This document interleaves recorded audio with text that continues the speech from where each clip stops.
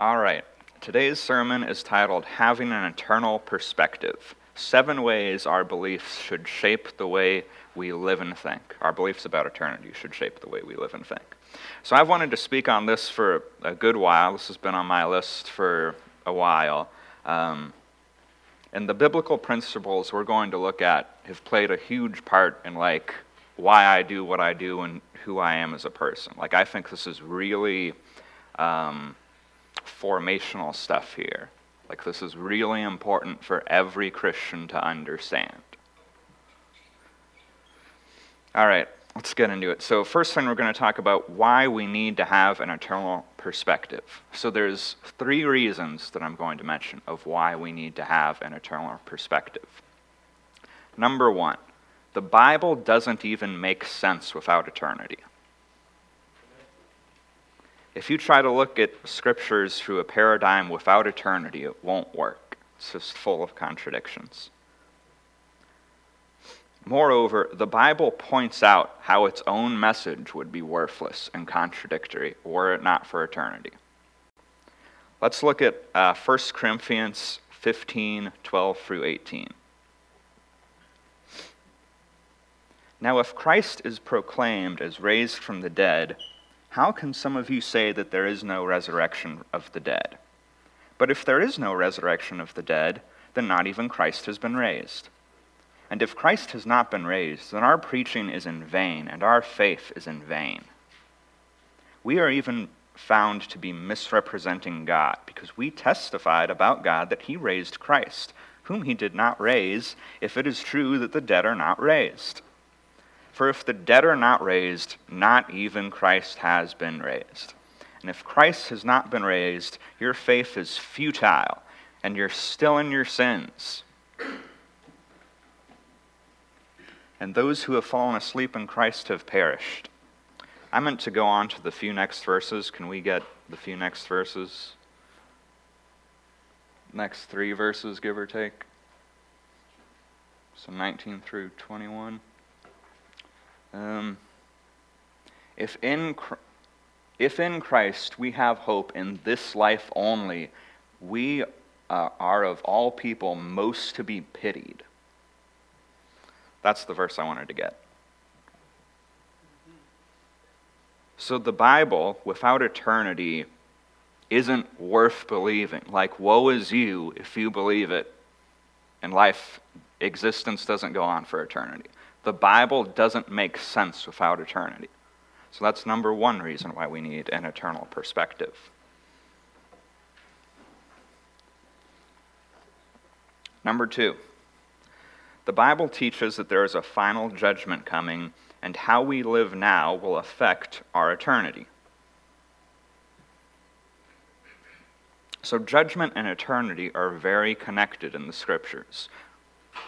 All people will have a judgment before God before they enter eternity, or before they enter, the state where they won't die again, or where they're dying continually. So there's kind of 2 types of judgment. The first, believers and unbelievers. John Gray did an excellent job 2 weeks ago on his sermon, The Book of Deeds. If you want to understand more about this, go back and re-listen to that sermon. But let's take a look at Revelation 20:11 through 15. Then I saw, so this is, John the Revelator on the island of Patmos, and this is the latter part of the book, and he's been given a revelation, and Then I saw a great white throne and him who was seated on it.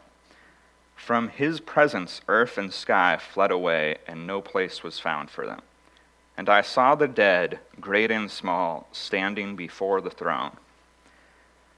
And books were opened. Then another book was opened, which was the book of life. And the dead were judged by what was written in the books, according to what they had done. And the sea gave up the dead who were in it. Death and Hades gave up the dead who were in them, and they were judged, each of them according to what they had done. Then death and Hades were thrown into the lake of fire. This is the second death, the lake of fire. And if anyone's name was not found written in the book of life, he was thrown into the lake of fire.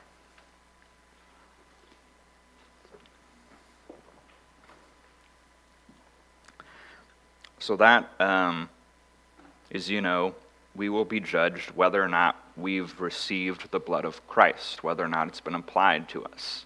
If it hasn't, we're still in our sins. But not only that, there's a type of reward judgment for believers. So Jesus mentions in the Gospels, and we'll take a look at it in just a second, that there's rewards for how we live as redeemed believers. So let's take a look at a few verses that reference that. 2 Corinthians 5, verse 10. For we must all appear before the judgment seat of Christ, so that each one may receive what is due for what he has done in the body, whether good or evil.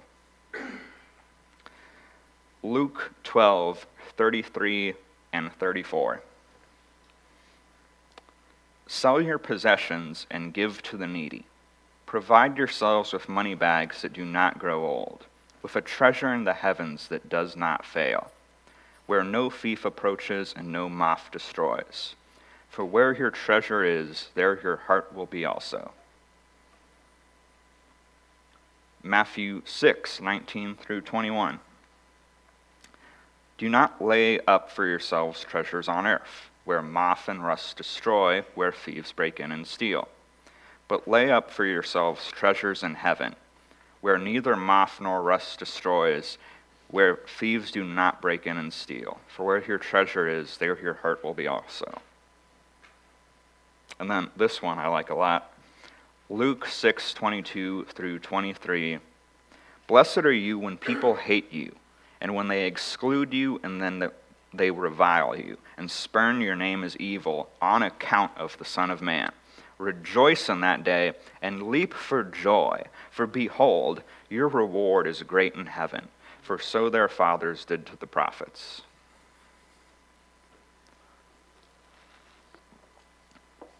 So you can tell in the scriptures that, there's a principle that believers will be judged and rewarded. If you've received the blood of Christ, if it's been applied to you, you have eternal life. But there's, different levels of rewards for how good of stewards we are in our lives on earth. And I want to quickly mention, it's not bad to want reward. Like, it's easy to think, well, isn't that unloving? But there's a fine line here. So, Jesus told us to pursue reward, and I don't think Jesus was the type to, purposefully be a stumbling block. I don't think that if it's a sin to pursue reward, he would tell us to do it. Secondly, Jesus was motivated by reward and by love. Let's take a quick look at Hebrews 12, verse 2. Looking to Jesus, the founder and perfecter of our faith, who for the joy that was set before him endured the cross, despising the shame, and is seated at the right hand of the throne of God. Jesus for the joy before him. The joy is the bride that he acquired. But it wasn't just for our sake, it was for both. It very much was for our sake. For God so loved the world that he gave his only Son. It's not contradictory to be motivated by both. In fact, it'd be somewhat wrong not to, because they're both valuable. The well-being of your neighbors and your brothers in Christ is valuable, therefore you should value it. And whatever God would have to reward you with is also valuable, therefore you should value it.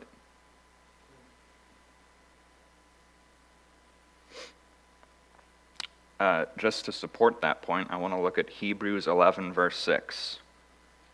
And without faith, it is impossible to please God. For whoever would draw near to God must believe that he exists and that he rewards those who seek him. Now, we should love others for the value of doing good for them, especially loving God for the value of, pleasing him as we were created to. But we should be motivated by both.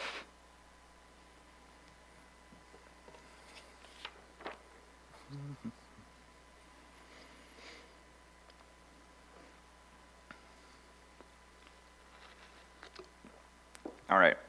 Third reason why we need to live with an eternal perspective. The Bible teaches that we should live with eternity in mind.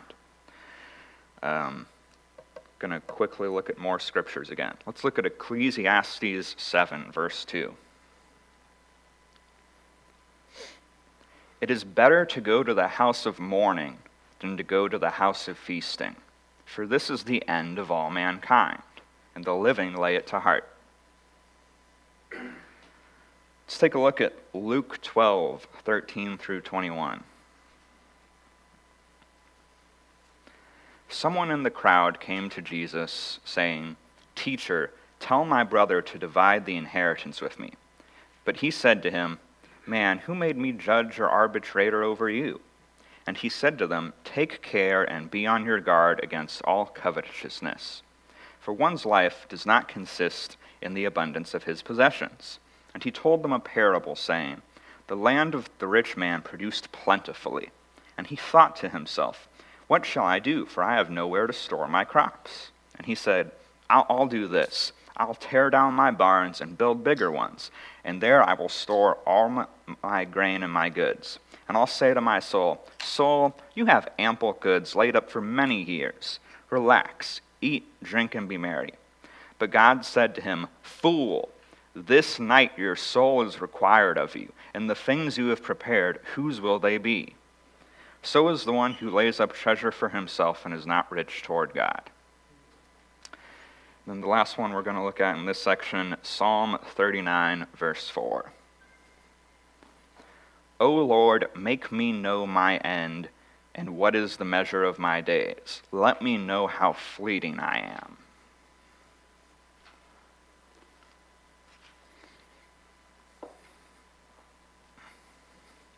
So all these verses speak of death, but we know from the scriptures that death is not the end. So when we're thinking about how short our life on earth is, or how short this life is, what we should really be thinking about is eternity. So that's reason number 3 of why we need to have an eternal perspective.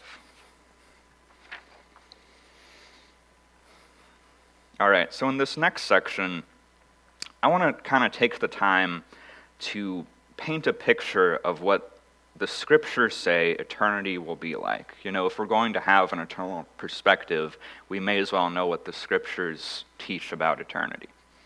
So this is divided into 2 sections, eternal life and eternal death.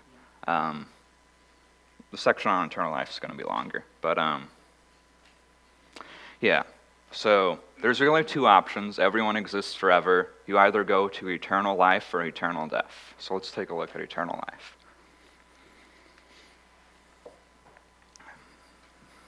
All right, I've got 6 principles and then some implications. All right, number 1, eternal life will be on earth and will be the fulfillment of everything human life was meant to be before the fall. So I have a few reasons for thinking that eternal life will be on earth, and it definitely will be everything that God meant human life to be before the fall. For one thing, in Revelation, you know, the New Jerusalem comes down to earth. We're not just all like up in heaven as if God canceled his original plan. Let's take a look at Matthew 5:5. "Blessed are the meek." So this is the Beatitudes. This is the section where Jesus is saying, blessed is so-and-so, blessed is so-and-so, blessed is so-and-so. And when you look at all of them, really he's just defining Christians. He's just defining what it is to be a Christian. If a person is a Christian, they'll have these qualities. So blessed are God's people, for they shall inherit the earth.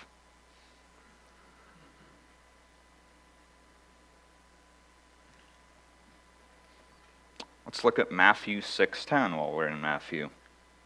"Your kingdom come, your will be done on earth as it is in heaven." God's not trying to bring us to heaven and forget about the earth. God is bringing heaven to earth. and my greatest reason for thinking this, the dominion mandate was never abolished. God never got rid of the dominion mandate. We're still commanded to fill the earth and subdue it, and to fill it with the glory of God. That's part of God's design for man. That doesn't go away.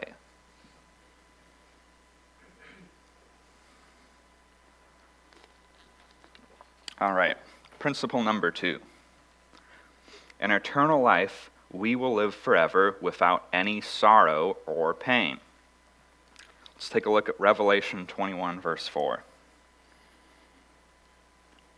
God will wipe away every tear from their eyes, and death shall be no more. Neither shall there be mourning, nor crying, nor pain anymore, for the former things have passed away. That's pretty great. Amen. That'll be life-changing.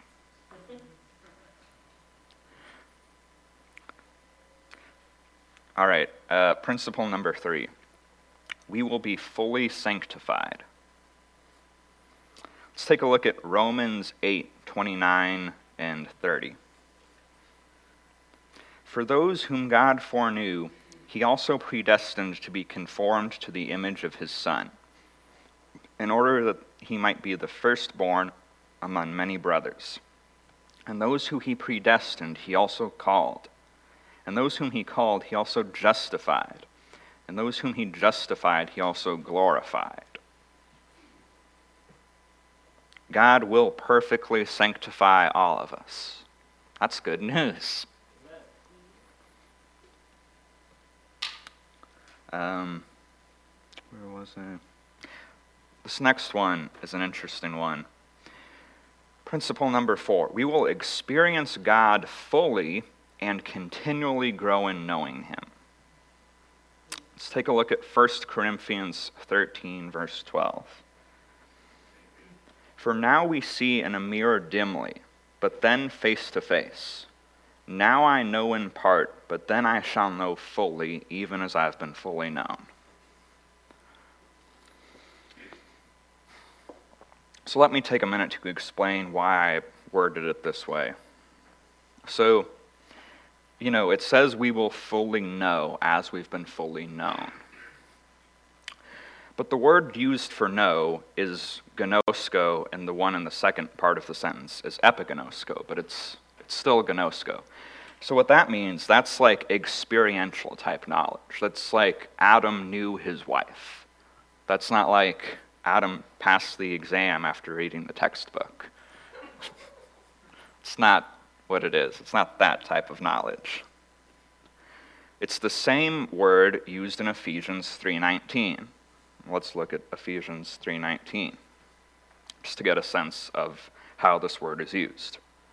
So this is God praying for the Ephesian church, and towards the end of his prayer he says, I pray that you would know the love of Christ that surpasses knowledge.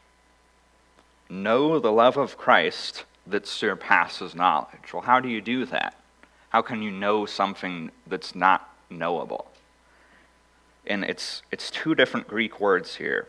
I know I've mentioned this in another sermon. I forgot to look up what the second Greek word is. But it's that you would gnosko. It's that you would experientially know the love of God that's too deep to intellectually fully grasp. So it's that same word that's used. So it's not like we'll fully intellectually grasp infinite God, but we will fully experience God. My second point, continuing that train of thought, God isn't going to make us omniscient. God is going to sanctify us, but God isn't going to make us omniscient. He's not going to make us into God. We won't be omnipresent, we won't be omnipowerful, and we won't be omniscient. And along with that, God is infinite. God's infinite, and God's not going to make us infinite. And since we're finite and God is infinite, even though we'll be fully sanctified, we won't fully know him. but there will be enough to know about him, since he's infinite, to keep getting to know more about him forever, to keep knowing him better forever. John Gray has a question? Oh, okay. Feel free to worship. But yeah, that's awesome. Like, we will get to know God forever, more and more, and we will fully experience him immediately.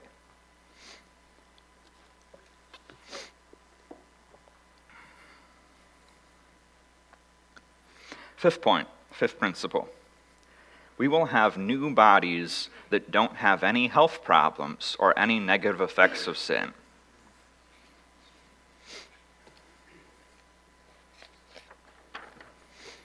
Let's take a look at 2 Corinthians 5, 1 through 4. For we know that if the tent that is our earthly home is destroyed, we have a building from God, a house not made with hands, eternal in the heavens. For in this tent we groan, longing to be put in our heavenly dwelling, if indeed by putting it on we may not be found naked. For while we are still in this tent, we groan, being burdened, not that we would be unclothed, but that we would be further clothed, so that what is mortal may be swallowed up by life.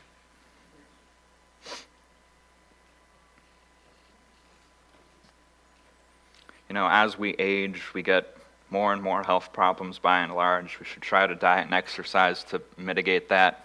But health problems and pain happen to everyone, and they tend to increase. So diet and exercise, everybody. But no, the point of this is that will be no more. And then my sixth point of what we know from the Bible about eternal life, and this is not at all a comprehensive list, by the way. You could do your own studies. There's plenty more. This is just kind of a summary. But point number 6, we will eat, drink, work, fellowship, and worship. So let me explain that list a little bit, because I don't have just one verse for that. So I know some people think all you do is float around on a cloud all day and strum a harp. That is an unbiblical vision. That is not the case. Let me debunk that. All right, number 1, for Christ ate in his resurrection body. Let's take a look at Acts 10, 40 and 41. But God raised him on the 3rd day and made him to appear, not to all people, but to us who had been chosen by God as witnesses, who ate and drank with him after he rose from the dead. Let's take a look at Matthew 26, 29. This is Jesus during the Last Supper, telling to his disciples, I tell you, I will not drink again of this fruit of the vine until the day I drink it new with you in my Father's kingdom.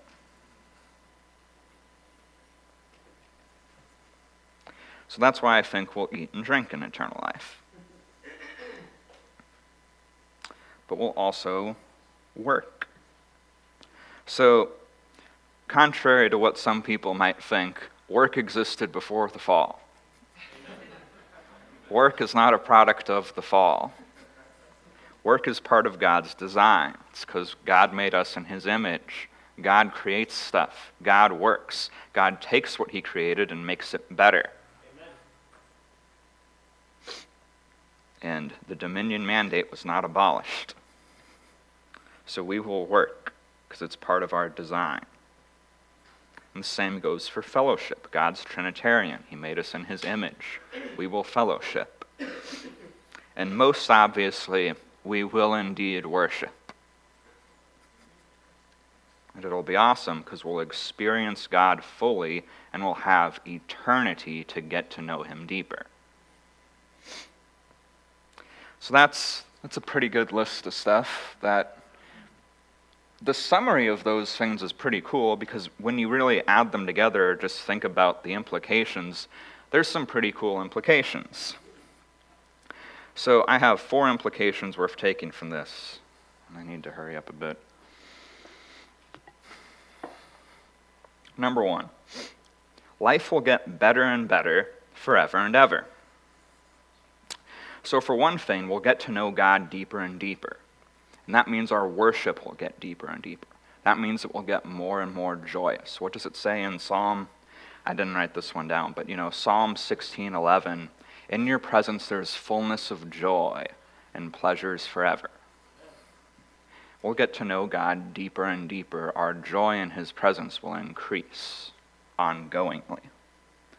Not only that, but we'll work, and our work will produce fruit, and that will be eternally compounding results. You'll be able to work and make something like a tool, or new technologies will be produced, and then you can use those to produce more and produce more and produce more. Our work will be eternally compoundingly fruitful. We'll also be able to have deeper and deeper relationships with each other.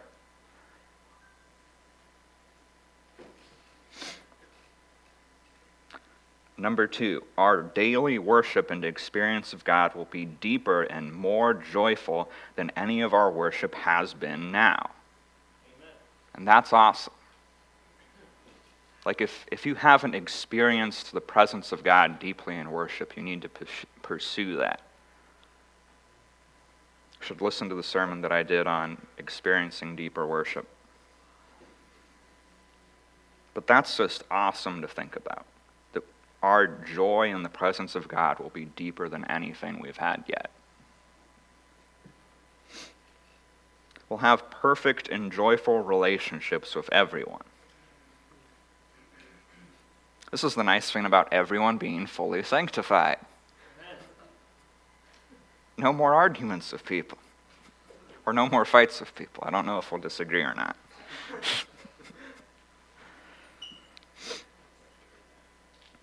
And we'll be able to get to know people deeper and deeper ongoingly. So to me, I look at that, just those implications right there, and I think it's worth noting. I would say or bet life then will be happier than anything we've ever known now. Just period. All right, so that's the principles and implications I have about eternal life. Let's quickly go into or talk about eternal death. So what the Bible says about eternal death, people will be tormented day and night forever and ever. Let's take a quick look at Revelation 14:11. And the smoke of their torment goes up forever and ever, and they have no rest, day or night, these worshippers of the beast and its image, and whoever receives the mark of its name. This next point's kind of implication, but so in eternal life we'll be fully sanctified. Sanctification is not the default, it's not automatic, it doesn't happen unless God intervenes. So I would say by implication, in eternal death, people will not be sanctified. And they will not, they're not going to be, sorrowful, oh, I wish I hadn't sinned against God. No, they won't regret it. They're going to be, I'm glad I sinned against God. I wish I was God and he wasn't. People aren't going to repent.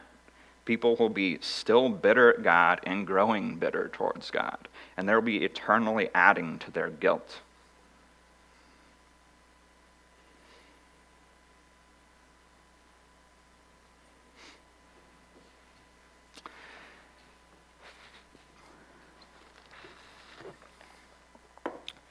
But that's all the time I have for that. Let's get into the main point of the message. 7 ways of how having an eternal perspective should shape our lives.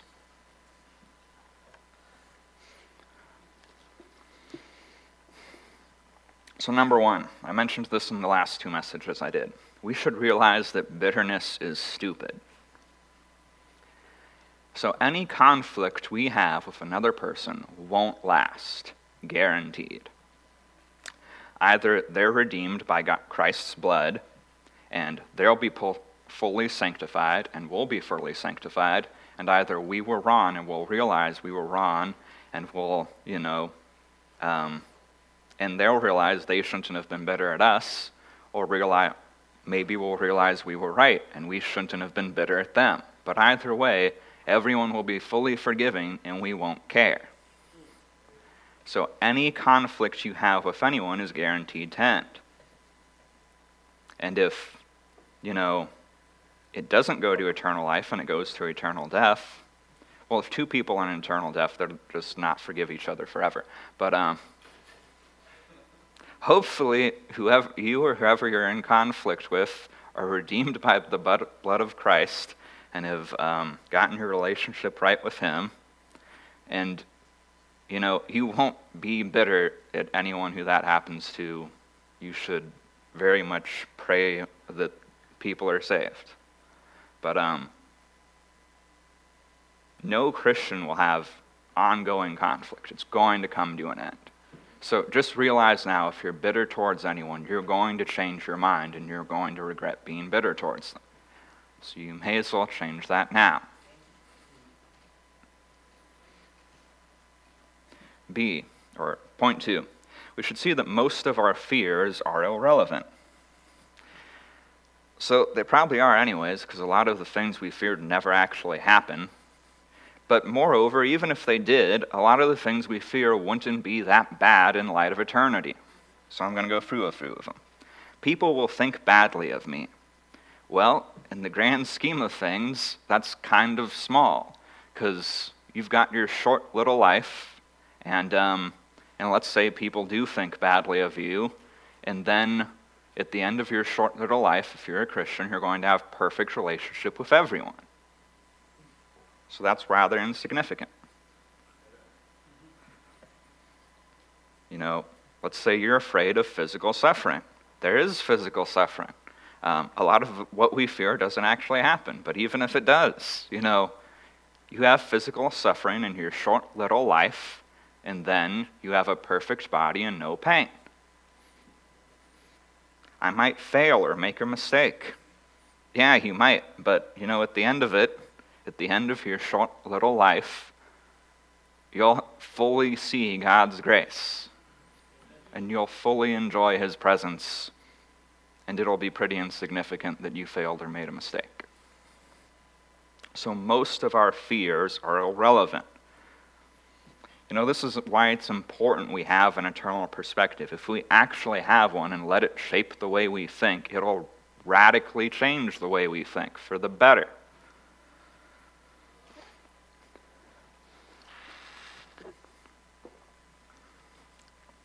Number 3, it should give us patience for suffering.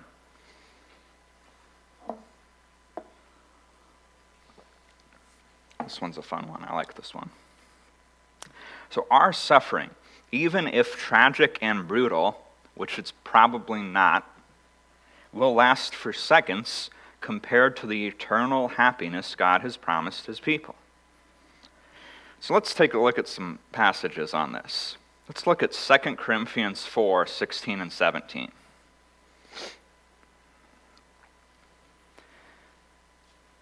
So, Paul to the Corinthians. So we do not lose heart. Though our outer self is wasting away, our inner self is being renewed day by day. For this light, momentary affliction is preparing for us an eternal weight of glory beyond all comparison. So there's just a lot of depth in this verse. And one of the first things that should come to mind is like, wait, Paul, what are you talking about? Light affliction. Light affliction. This is Paul. Let's look at some other stuff Paul says in 2 Corinthians. 2 Corinthians 1, 8 and 9. For we do not want you to be unaware, brothers, of the affliction we experienced in Asia. For we were so utterly burdened beyond our strength that we despaired of life itself.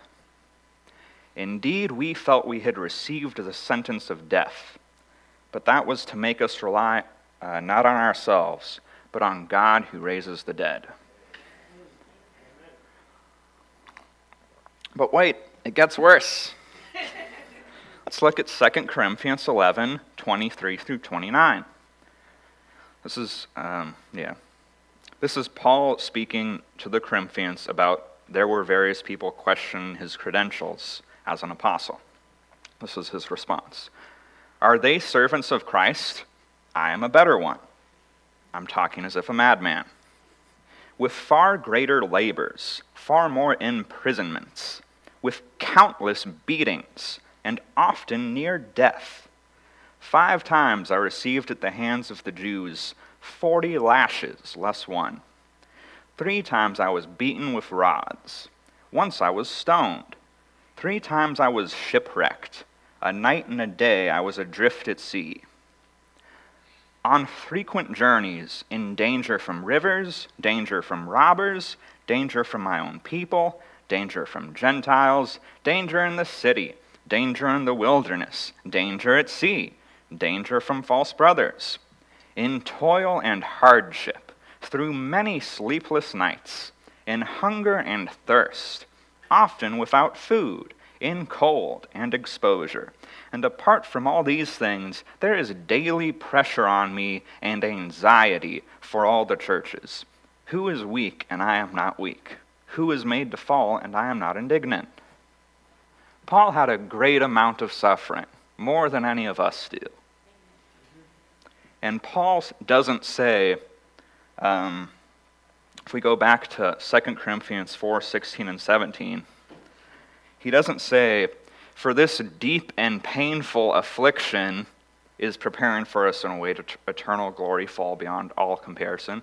He says this light momentary affliction is preparing for us an eternal weight of glory far beyond comparison.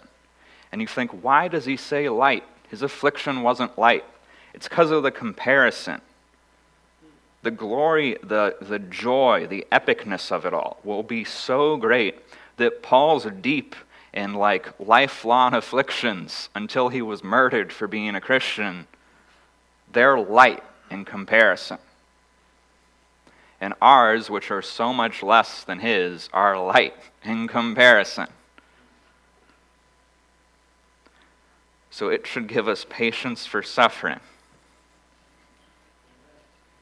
In the epic joy that God has promised us that'll last forever, we'll look back on our suffering on earth and it'll constantly feel more and more like it was nothing. Because, that's how memory works. You live 70 years, and wow, 70 years was a long time. Then in eternity, you live another 70. Oh, that was a little. Then another 70. Then another 70. Then another 70. It goes on forever. By comparison, it's less and less all the time. At the end of it, it's going to feel like a few seconds at most. Light, momentary affliction.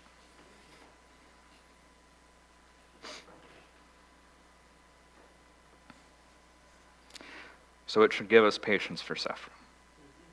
Point number 4, it should make us thankful. God has given us more good than we could possibly imagine, and we definitely deserve none of it. If we really thought, the list that I made of principles and implications about eternity, I first, while doing a Bible study, made that list some years ago, and I never really thought about it in depth, what's a summary of what the Bible says about eternal life? And it really hit me when I saw all of it combined. I'm like, whoa, that's going to be awesome beyond comparison. But I had never really thought about it before. But if you think about it, it should really change the way you live and think. And we should be thankful. Number 5, we should be filled with hope and joy. We have reason to be hopeful and joyful, looking at the wonderful future God has promised us. And if you struggle with having hope or joy, you should meditate on this more.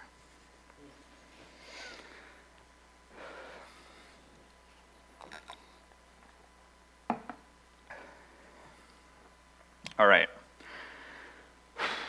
Point number 6. We should realize that nothing on earth, nothing is as important as the advancement of the kingdom of heaven.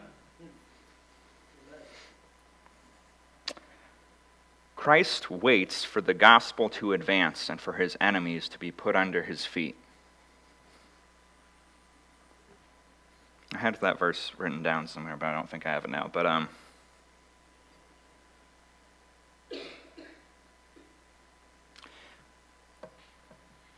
it's Hebrews. There was a verse I was going to read. It's in Hebrews. I think it's Hebrews 10:12. It has to do with Christ's enemies being put under his feet. Can we try to take a look at it real quick?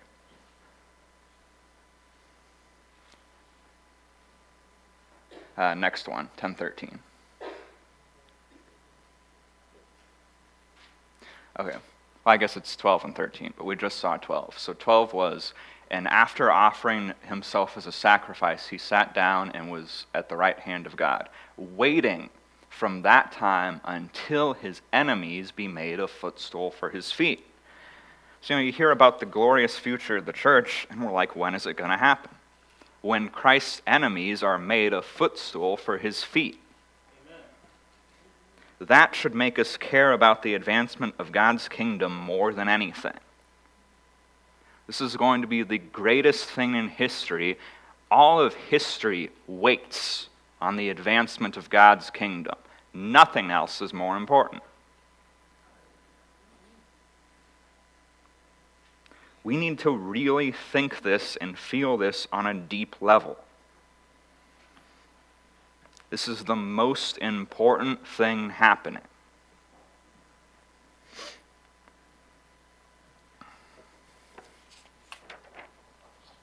If you want the glorious future we just talked about to come sooner, think of more ways to advance Christ's kingdom. That should be a real motivator.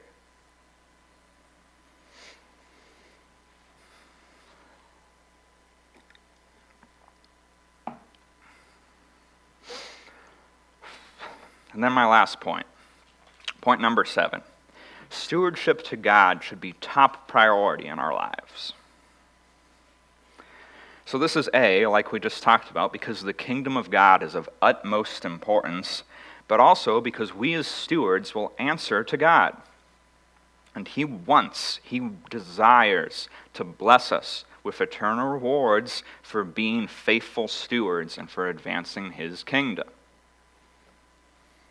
Another thing we looked at earlier is the shortness of our lives. Our lives are short whether we realize it or not. Because you know how when you were 6, you're like, oh goodness, I have to wait 5 minutes for dinner? This is forever. And then when you're 13, it's like, 5 minutes, I can live with that. But goodness, I can't wait to drive. And then you're 16, and life just keeps going on faster and faster and faster. It's not actually going faster, but it always feels like it is. And by the time however long you live to live, it is going to feel very short. So think about that. Be ready for that.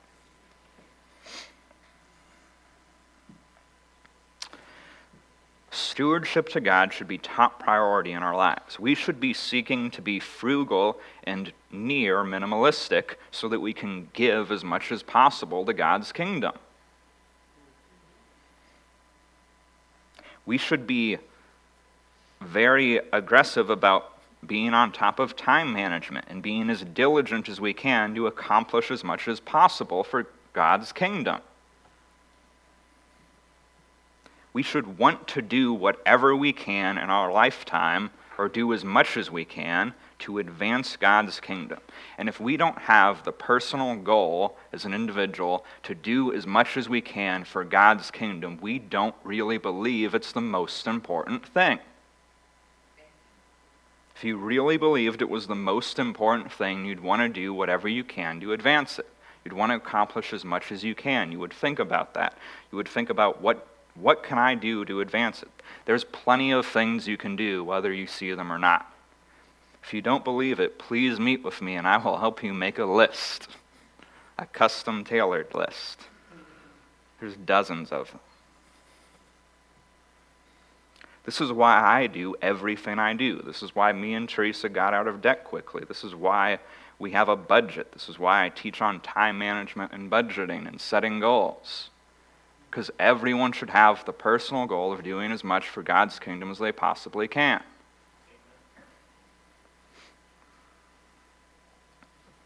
And if you don't have that goal, you don't believe it's the most important thing ever.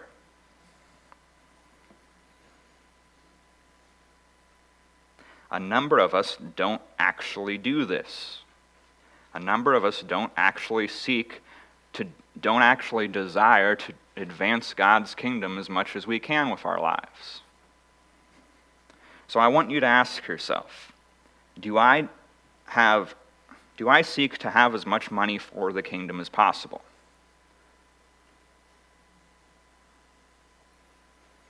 I want you to ask yourself, do I manage my time to accomplish as much for the kingdom as I can? If you're a Christian and you don't seek these things, you need to change that.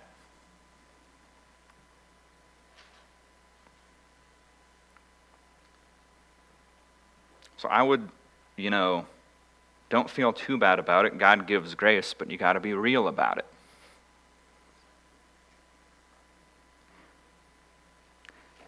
If you're just realizing that, you don't actually seek to do as much for God's kingdom as possible, I would encourage you to schedule a time today or this week to think about what things in your life would have to change in order for you to be putting the expansion of God's kingdom as number one priority in your life. And like I said, if you need help thinking of things, please meet with me. So, if you're realizing that God's kingdom isn't actually being treated like top priority, please confess that to God and ask Him for forgiveness. God still loves you, but you got to be real about